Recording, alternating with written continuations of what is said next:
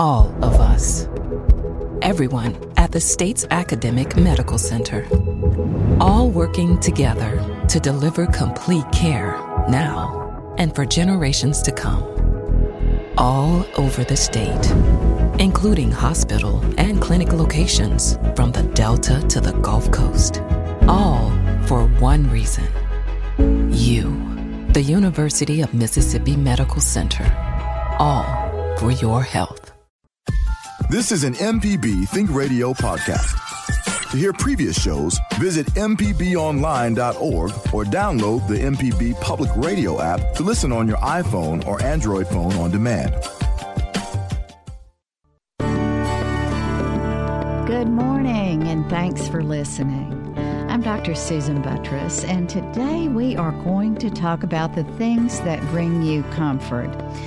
You know, the world can sometimes feel like a really dangerous and frightening place, and honestly, in the last few months, that's all we've heard is negative. But today, we're going to talk about the things that can make you feel happy and at ease. So what are they for you? Could it be the smell of that favorite apple pie? The sun in your face? Laughter, just laughter, or maybe a random act of kindness. So take time this morning to recall the things that make you feel safe and secure. Honestly, it'll make your whole day better if you start thinking about them right now. And I want to hear what you think about all that. We'll talk about your life, what makes you happy, and how maybe you can turn things around by using those things that make you happy when you really need them. And you know, we're at the end of winter, coming up upon spring, which always makes me happy, I'll say that. But we've still got that cold weather. There are people who are dealing with lots of things and that have gone on in the winter and in the darkness. And so now let's try to put a little happy light on things. So I wanted to start this by telling you a couple of little stories. Shortly before my father died, my sister from Dallas was in town to visit him when he was very ill. She was staying with us, and all seemed fairly stable, and she was planning on flying back home. So for breakfast that morning, my husband cut up some watermelon as part of the breakfast, and he gave it to her as he was making the eggs, and she immediately burst into tears. And soon after the sobbing stopped, she told Robert that watermelon was one of her comfort foods, and she was so grateful to him for serving it. It just made her feel better. Robert and he didn't quite understand why that food could feel so comforting. He'd never heard of watermelon as being a comfort food, not a typical one, right? Well, you know, we were talking about comfort foods, and he told me that story this morning. He had never told me that before. But I immediately knew why watermelon was her comfort food. And that was because when we were all little, all of our really fun memories with my father were around having watermelon with him, which oddly enough, we would make trips to the Natchez Trace. We'd go to a skate park. We'd go to a picnic, but there was always an ice cold watermelon. We'd make watermelon teeth, see how far we could spit the seeds. All in all, for my siblings and myself, watermelon brings wonderful thoughts, and I am sure there are 8 of us, and I am sure that every single one of them would agree with me. So that's an odd comfort food. You know, most people think of comfort foods being something like a pasta dish or something like that. No, in my family, it's watermelon. Well, here's another family story. Often on a cold winter afternoon, especially on the weekend when things are kind of quiet, I'm drawn to make soup. Many times I make chicken and rice soup or something fairly simple, but I'll have a pot boiling on the stove. And again, Robert has said that it's really just the act of smelling, the preparation of the food, the aromas are as comforting as the food itself. Do you find that you're the same way? What is it that makes you feel secure? Are there aromas there? Do you know why it works that way? Do you think there really are real comfort foods? Do you think that security or comfort items are common, or do you think that maybe not so common? What about just a song or an old movie? Are they sometimes comforting to you, like that old friend who talks to you, but you really don't have to talk back? So, as we are going through, give us a call, join the conversation about what makes you feel good, what kind of memories do you have that bring comfort to you, or are there aromas or an actual item? You can give us a call at 1-877-MPB-RING. That's 1-877-672-7464. You can send an email to family@mpbonline.org. Let's try to make everybody feel good today. I think we all need it. Well, let me tell you a couple more things about comfort items or security items. Listen to this. This is probably something that will surprise you. According to a survey by Travelodge in 2011, 35% of British adults still sleep with a teddy bear. Now, that was back in 2011, but that wasn't that long ago. That's interesting, isn't it? Now, in some cultures where children seem to spend more time with a parent, less time with anyone else, less time early on in childcare or in preschools, those children are less likely to use a security object. And there might be some reasoning behind that. As we move along, we'll talk about that. But let me give you a little bit more data on that very thing. So about 50% of American children develop attachments to security objects, whereas only 20% of Korean children do so. Now, is that because we parents tend to give children security items or insist that they have them? Or do you think it's because American children don't feel as secure? Or is it because American children perhaps need transition items? So we'll talk about it as we move along, what those reasons might be, and you can jump in at any time and give your opinion. Okay, here's another study. About 30% of urban Italian children use security objects, but only 5% of Italian children who live in rural areas have attachment objects. Now, you might ask, why is that? Is it that urban children feel less secure? Or is it that rural children have fewer items? Or are they more often just with their parents and no one else? So it suggests that perhaps child rearing practices influence attachments to inanimate objects. We may do that. It also may be that children are using attachment objects, and maybe adults. You just heard me say that a large portion, almost a third or more than a third of the British population has that security item, who are adults. So maybe we're using them as transitional objects as we're moving from one area of our life to another to just make us feel a little more secure.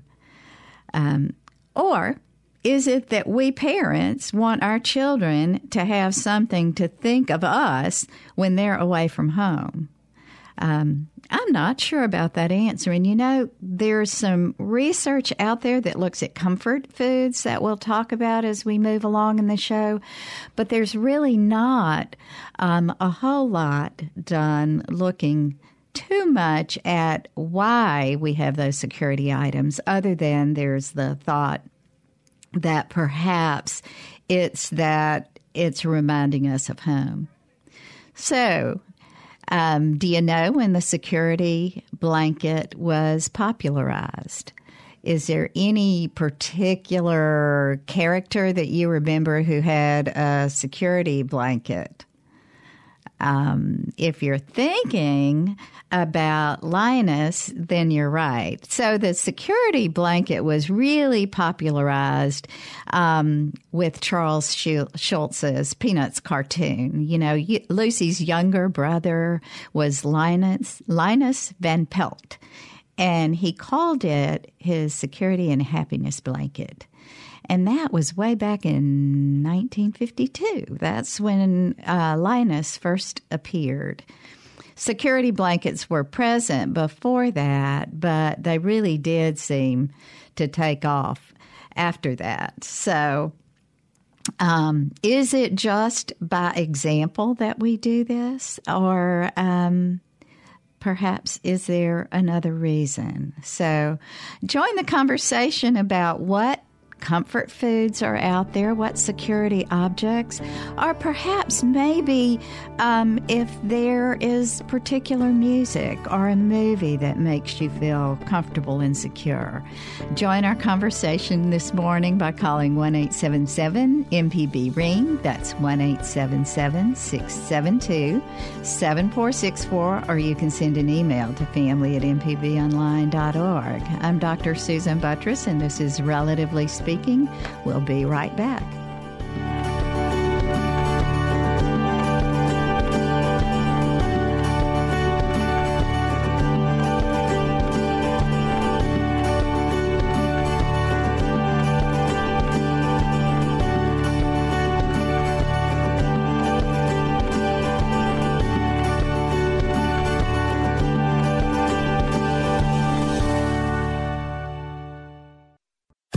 This is an MPB Think Radio podcast. To hear previous shows, visit mpbonline.org or download the MPB Public Radio app to listen on your iPhone or Android phone on demand.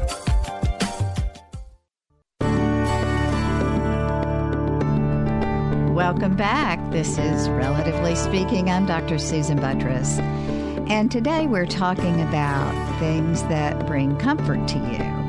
So, as many of you are on spring break with your kids, and many of us are sort of regrouping before the spring comes about, it's time to think about what can make us happy. How can we put those smiles back on our face after maybe a difficult winter with lots of negative things that have been going on? Today we're talking about what makes you feel good.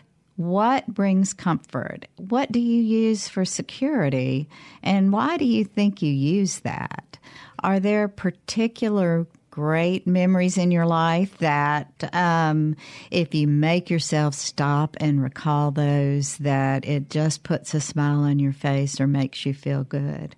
Or are there some foods out there, perhaps, aromas out there that make you happy and make you feel good and affect that area of the brain that really makes life feel better? Give us a call. Join the conversation at 1-877-MPB-RING. That's 1-877-672-7464. Or you can send an email to family@mpbonline.org. So, let's talk just a little bit before we get into comfort foods and a couple of studies that have gone on about those. Let's talk a little bit about the area of the brain that we're talking about. So, you know, we've talked a whole lot on this radio show about the prefrontal cortex and the reasoning area of your brain and the executive function, paying attention, the things that make you problem solve and all that. Well, today, that's not the area of the brain we're talking about. Today, we're talking about really the limbic system. And the limbic system is thought to be one of those primitive areas of the brain. It probably developed in humans in evolutionary-wise earlier. And so the limbic system is the area of the brain that you really develop more mood. Your neurotransmitters such as serotonin and dopamine are those chemical messengers that come from deep in your brain that help with mood and value. And so it's the amygdala is the area of the brain that is highly emotional. It's a relatively small portion of the brain, but it has a lot of significance for emotions, positive memories, and the like. And so any of those great romantic memories are housed there. So individuals who really aren't very emotional have a much smaller amygdala, and that whole limbic system seems to not be as high functioning as others. So that limbic system has a lot to do with our mood. It also has a lot to do with our emotional responses. We've talked about that before. The increase in heart rate and blood pressure is not always just because of fight or flight. It may be due to just incredible happiness. Probably one of the biggest belly laughs I've had in a really long time was when we were out to eat with two of our grandchildren, my little granddaughters, and the oldest decided that she was going to show us magic tricks and did hocus pocus magic tricks that were absolutely hysterical, and I laughed and laughed, and I felt good the rest of the day. So that laughter is the best medicine is really something that I think we think is a very cliche, trite thing to say, but that can be one of the very best things for you. So seeing a comedy show, listening to a comedian, reading something light and funny can be amazingly good for you and make a huge difference in your sense of well-being, and a huge difference in the way you feel the rest of the day, and actually can enhance the ability for you to remember situations when you are feeling less anxious. That anxiety often can undermine just about anything you want to do. So, well, let's talk a little bit about comfort food. So how true do you think that there are certain comfort foods out there that really make a huge difference? And when do you use comfort food? There's been some research over the years, actually, that has looked at comfort food and whether or not it's a real thing. It may be that the food's associated with a sense of home or contentment or nostalgia, like I said at my story at the beginning of the hour, that watermelon is that comfort food, perhaps, for my family. Is it truly the food that does it? Or is it a physical response to some memory that you had? So there's some evidence out there that we're not sure. Research supports the idea that familiar items can help minimize negative aspects of change or disruption. And we tend to think this from an early age, just like we were talking about those comfort items in the form of pacifiers or blankets or stuffed animals. And certainly I'm sure there are many a home out there with those stuffed animals that children have used. But when you move to comfort foods, what some researchers tried to do in a study was to look at the validity of comfort food premise. So Let me talk to you a little bit about the study. So in the first series, researchers explored product choice and familiarity between participants who were experiencing high and low life changes. So this was an American study, and American participants were offered a choice between a drawing for a very popular brand of potato chips and an unfamiliar brand of British potatoes called Crisp. So in Britain, they call them Crisp and not potato chips. So they looked at people who were reportedly in higher degrees of life changes.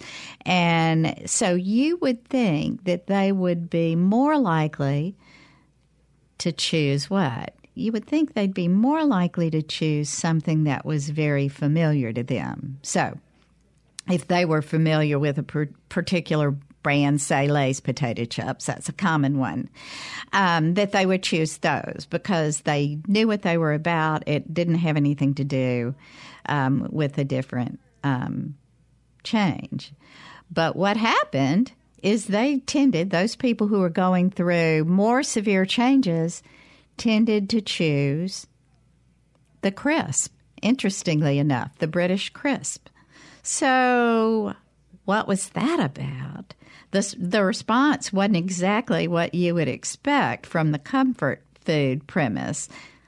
You would expect that they might be choosing something comfortable.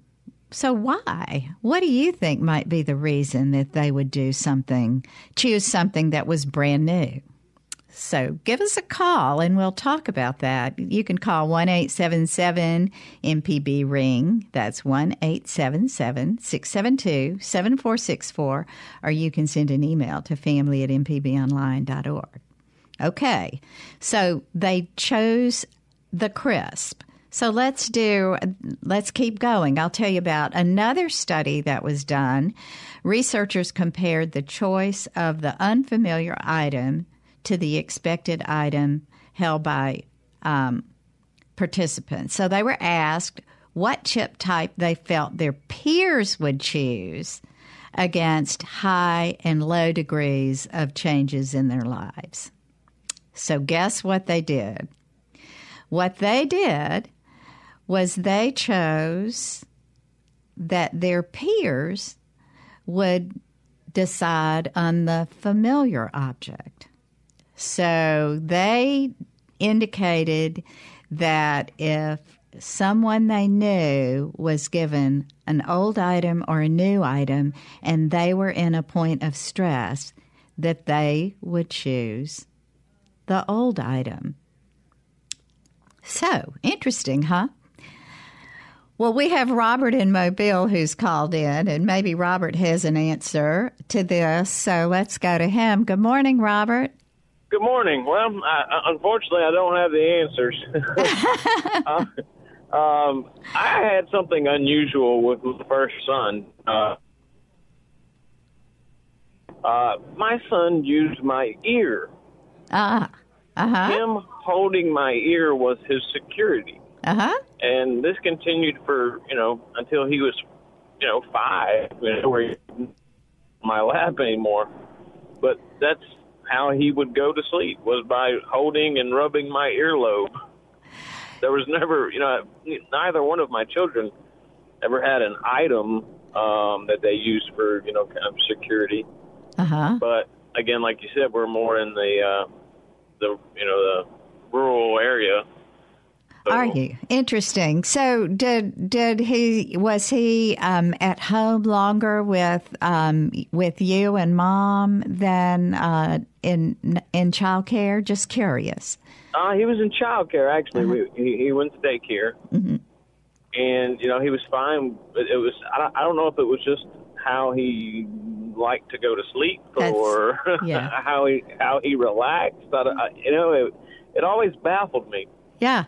Well, you know what, Robert, you are not the only one. I have seen that occur many times. Children playing with parents' ear, twirling their hair, rubbing their face. Those are all issues. And I bet there's several callers out there, several listeners out there who truly had the same thing happen. And that's... Yeah, it's one of my fondest memories of him. He's 16 now. And he's probably mortified that you're calling in to tell about that. Of course, yeah. But, that is one of those soothing things. So it does... Well, it was relaxing to both of us, actually, because, I had someone rubbing my ear, and it was, we would both doze off on the sofa together. So that's, children and adults do things that can be very self-soothing. And I would dare to say that there are several people out there who, if you think about what do you do when you're trying to self-calm, and so the thumb sucking, the rubbing something, often can be one of those soothing things that can be calm. So you're right. Yeah, it was probably soothing to you. I always wondered too if it was a reciprocal response, because he knew that I didn't dislike it, and it was something that he liked, and it made me smile.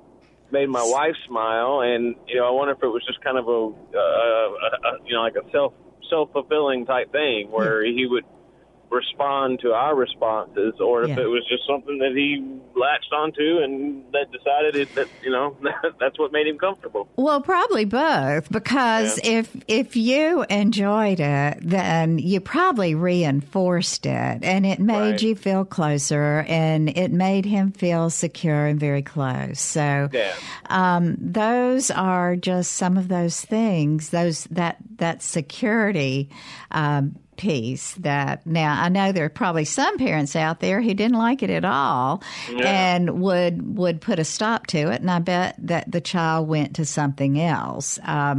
Maybe their thumb, maybe a blanket, maybe something else to be soothing. I'm not saying that parents who discourage that are wrong.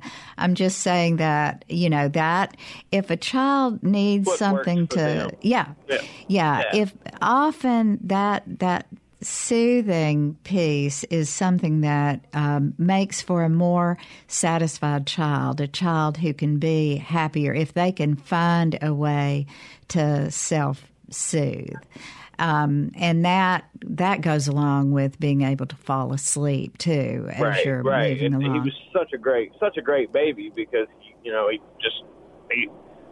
was from the time he could actually reach and grab things.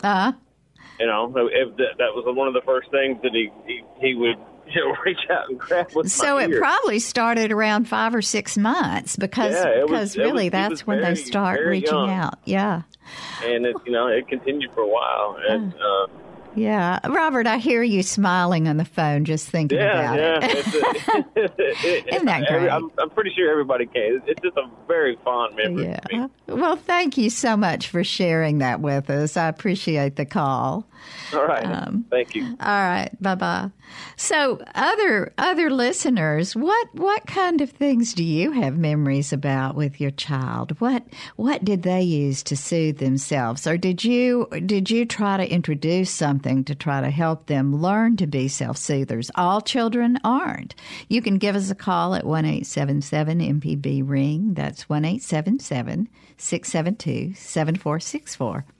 We're going to stay on the phone. Let's go to Mary in South Haven. Good morning, Mary. Thanks for calling. Oh, thank you so much. I love this show so much. And this is not about me and my child, but it is sort of about a child, because the older I get, the more childish I get. And, don't we all? Yeah. And I've been having a lot of trouble keeping up with my things. I mean, and I live with my son, and I'm like a toddler following him around. Can you help me find my phone? Can you help me find my glasses? My car keys? And I'm really started feeling really bad about it. But I've instituted a habit that make me feel a lot more relaxed and comfortable. And that is when I finish with my car, I put the keys always in my pocketbook. I have a special little zip-up place where they go. When I finish my glasses, I have either sunglasses or regular glasses. I have my cases in my pocketbook, and I never put them anyplace else. And then when and my phone is either charging up or in my purse. And I've been doing it for about 3 weeks, going on a month now, and it's getting to be automatic. And it's such a relief to know where my things are.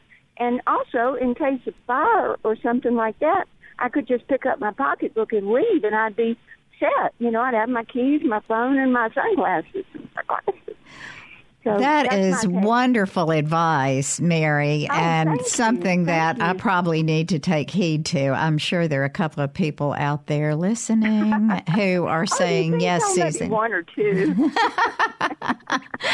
Well, that's a great idea. And just that brings security, doesn't it? So doing things that bring security to you can make you feel happier because you're not constantly worried about, okay, where did I put that? And exactly. It's so stressful. Yeah. And a lot of times I have bad eyes, and it'll be right there, and I can't see it because my glasses are designed to be invisible.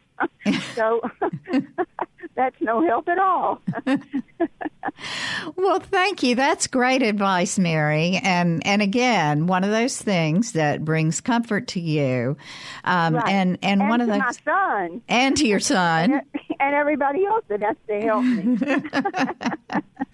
Thanks for that call. That's very helpful, I think, to probably many of us out here. Okay. Well, thank you so much. And y'all do a great job and much, much appreciated. Thanks, Mary. Let's stay on the phones. We'll go now to Laura, and I'm not sure if where are you, Laura? Vihalia. Okay, great. Well, just thanks. Just a little north of Holly Springs. Yeah, familiar with it. Well, tell us what your thoughts are. I just had a comment more or less about the self-soothing conversation that you were having before. Right. I am well past 50 now, but as a child, I rocked in the bed. I would just rock my body, and my mother says that I would rock the baby bed all the way across the room. But that was and then I had a little girl rocking chair, and when I would get in trouble, I would go sit in that rocking chair and just rock hard as I could. And that was my self-soothing. Well, my grandson, who's now 7, he doesn't do this any longer, but when he was in the baby bed, he did the same thing. But, I mean, he would literally bump his head against the baby bed. But he would be asleep. Mm-hmm. Yeah. And he would do that rocking, the same thing. So I just thought that was interesting that it would somewhat run in the family a little bit. Well, Laura, that is something that we often hear in our clinic that parents get concerned about with the rocking like that or the soft head, like you said. Typically, it's not head banging that leaves a bump. No. But it's that soft banging against a pillow, a soft object, or something that sometimes will cause some movement of the bed or whatever. That can be very normal. And again, often those are individuals, you and your grandson, who learn what they need. Some people need the swinging motion. Some people need just the soft patting motion, but something to help with that self-soothing. And it can be very relaxing and mean nothing. I think in the area with so much awareness now with autism spectrum, sometimes parents become concerned when children have some sort of repetitive behavior like that.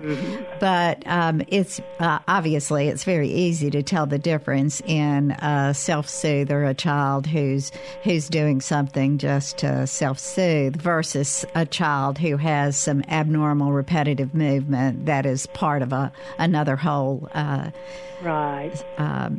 symptom or disorder. Well, it was just a comment. Yeah. I just thought I just found that very interesting. And I still like to rock in a rocking chair. It's very relaxing to me to rock in a rocking chair. Oh, I love that. Love a swing, too. Yeah, I wish they made those baby swings in adult size.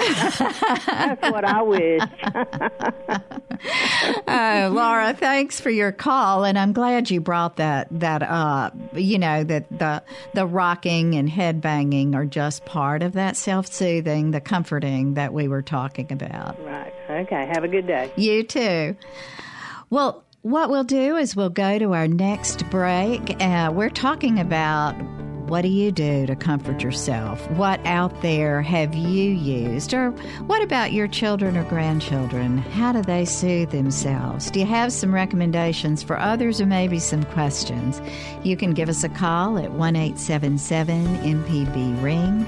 That's 1-877-672-7464. You can send an email to family@mpbonline.org.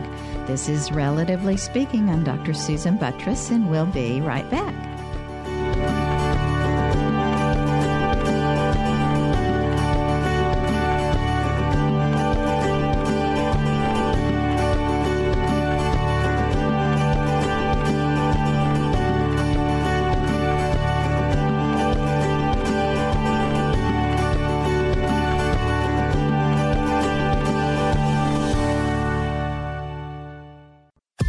This is an MPB Think Radio podcast. To hear previous shows, visit mpbonline.org or download the MPB Public Radio app to listen on your iPhone or Android phone on demand.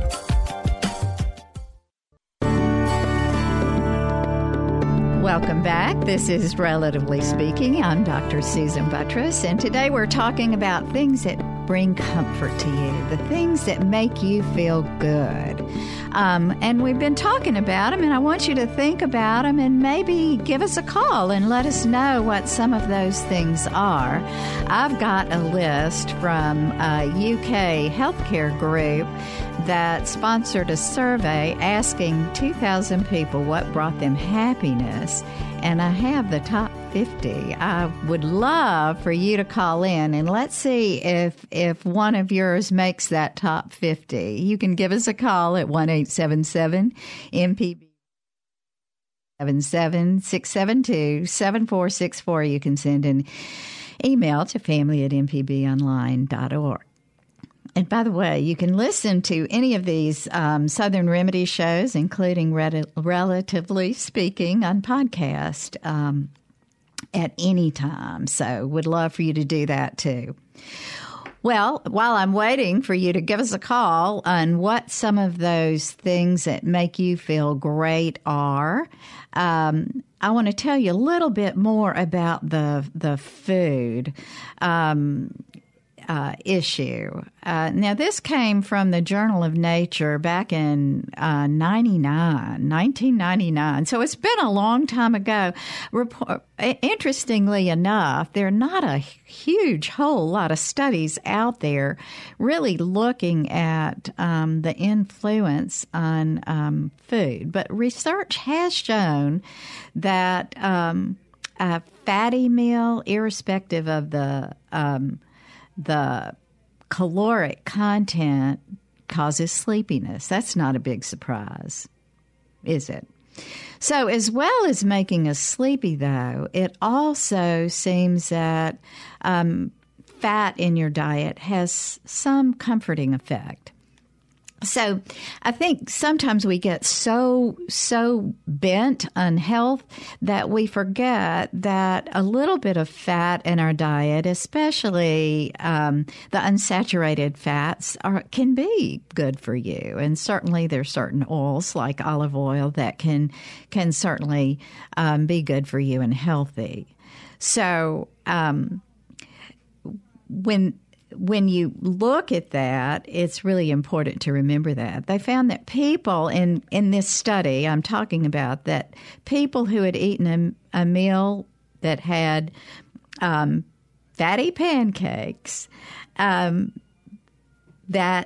they, if they ate it about an hour and a half before having their writing hand immersed in ice water, they felt less pain than those who had eaten a low-fat meal.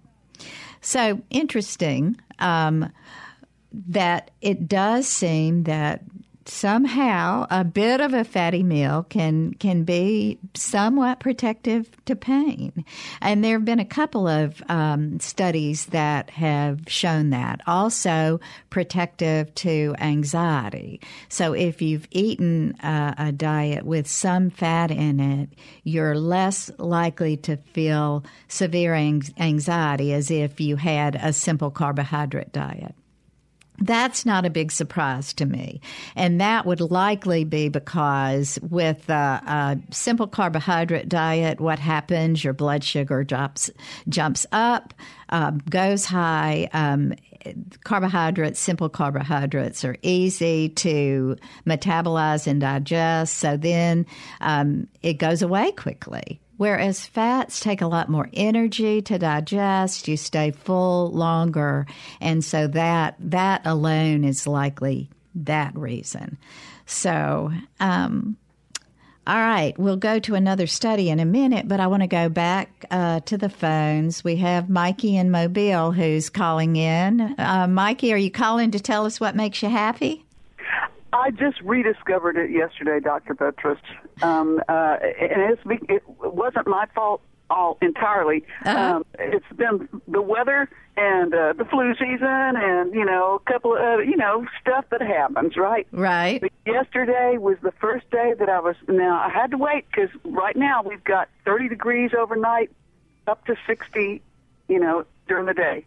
So when it warmed up enough, I got out there and I started pulling up Nandinas, which Nandinas are, it's like grabbing onto, you got to put on leather gloves and grab onto some underground ropes and yank them up.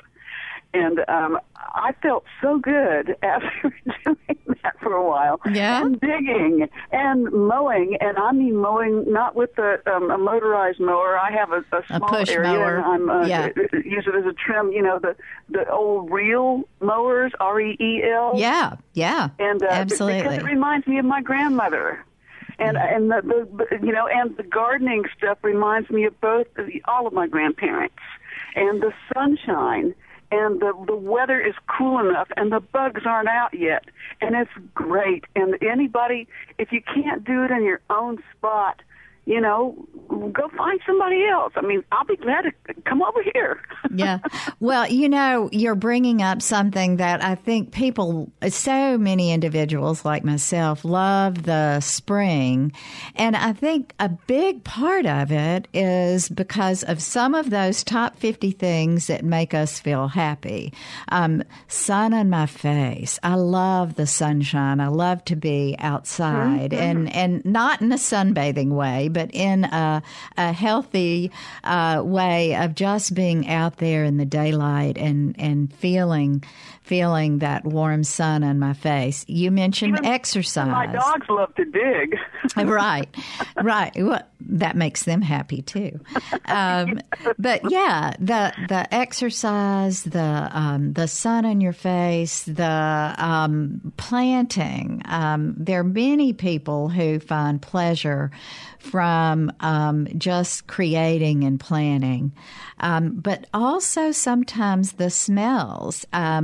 Mikey, you just brought up the cut grass. Freshly cut grass is in the top 20 of things that make people feel really good. So I'll tell you, as we're moving along, Mikey, thanks so much for your call because you brought up something. I think there are many in the top 10 But I would love other callers to give us a call at 1-877-MPB-RING. We still have open lines. You can give us a call at 1-877-672-7464. Well, let's talk about a couple of other things as we're waiting for those callers about what makes them happy. We'll go to them. I'm going to tell you one more quick study about food again, looking at the fact that another study looked at having a high carbohydrate meal versus a meal with protein and fat in it. And once again, it was found that if individuals tended to have an anxiety or anger presenting issue going on, that if they had protein and fat in their diet and less simple carbohydrate, they managed the stress and anger better. There was a lower level of response to anger than if they had a simple carbohydrate diet. Again, it might have had to do with that surge of blood sugar and then the drop. So as we're talking along, just keep in mind, even if carbohydrates make you feel good, remember you want to get complex carbohydrates so you don't have that quick glucose surge and then a drop. Okay, we have Laura now, Laura Lee in Starkville. Good morning, Laura. Thanks for calling in. Good morning. I am 60 years old and very active and always used exercise as my go-to for comfort. Right. And I always said I would never do what my mother-in-law did, which she sat and knitted and quilted and wove on a loom. And I always thought, I will never do that. Well, in 2011, I started knitting due to some things that were going on in my life that I felt like I needed a different kind of comfort. And knitting has become my go-to now for comfort, and it's a wonderful thing to learn even when you're older. And I would suggest that to anyone who isn't able to get out and exercise and get those natural endorphins that way, to try some handwork, because it really brought me a lot of comfort in a time in my life when I needed it. Well, Laura, that is a wonderful recommendation, and I wish you would just speak for another minute or so about why you find that so comforting. What happens when you're knitting? Are you able to think about all the negative things that are going on out there? No, it's akin to mindfulness. You have to concentrate on the stitches, especially when you're learning. Right. And I also decided to do it in anticipation of grandchildren, and so I was doing something for someone else at the same time, and it just absolutely, it's almost like meditation, I would say. It gets your mind off whatever is troubling you and breaks that cycle, if you will.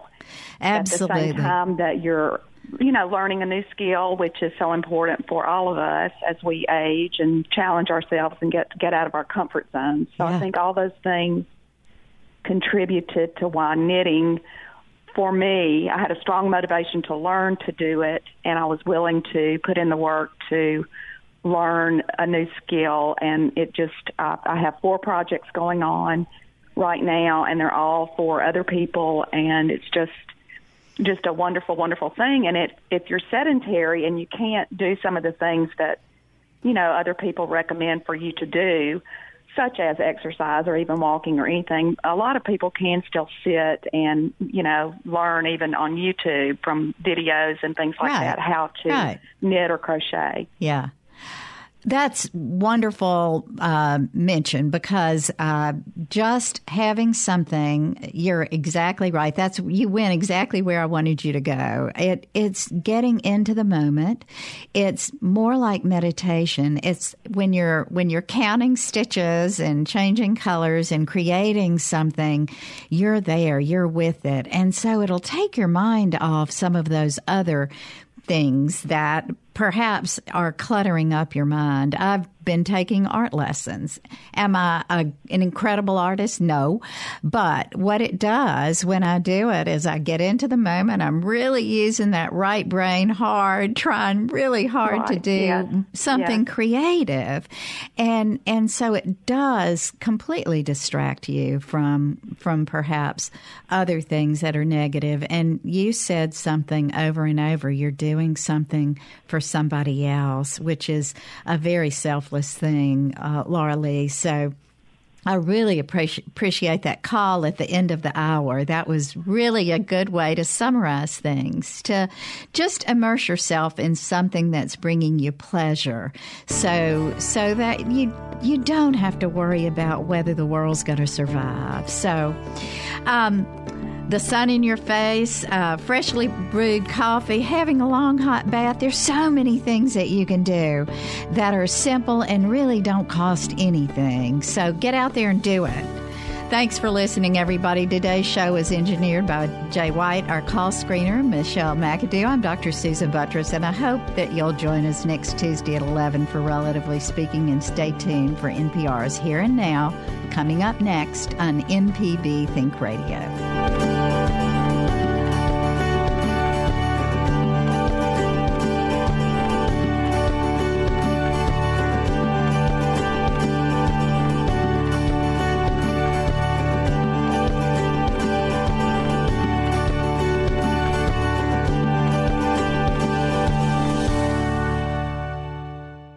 This is MPB Think Radio, Mississippi Public Broadcasting.